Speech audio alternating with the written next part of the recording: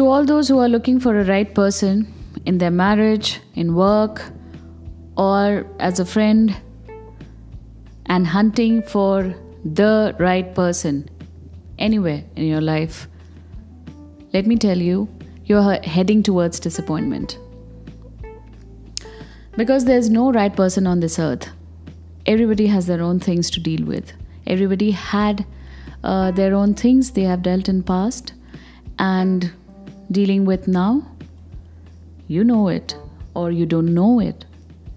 So instead of roaming around with a checklist in your head or in your pocket when you go to see someone as a friend or from a marriage perspective or as a work partner, instead of looking at people what they have, instead of ticking up the boxes like this I want in a person, I think you are the needy person. You need all of those things. It makes you the needy person.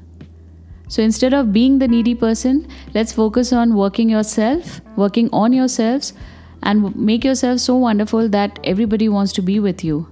And then you have a choice. Then you have a choice to choose the right person. When we say right, I think they are people who, as per my experience, Swati's experience, they are people who make us feel comfortable and maybe, work are also agreeing to our perspective. They will have their own perspectives. Why not respecting their choices? Why not respecting their likes? And why not respecting their perspectives?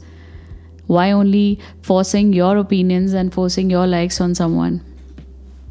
Let's coexist. Let's respect each other wherever you are, in workplace or in marriage. Let's respect that fact that each individual has their own things. Let's accept it that way. And I'm not promoting any violence or crime, or unless you're hurting someone. I don't think so. There's anything wrong in adjusting both ways. When I say adjusting, it doesn't mean that you have to say yes to everything. You can come to a common ground where both of you can work together.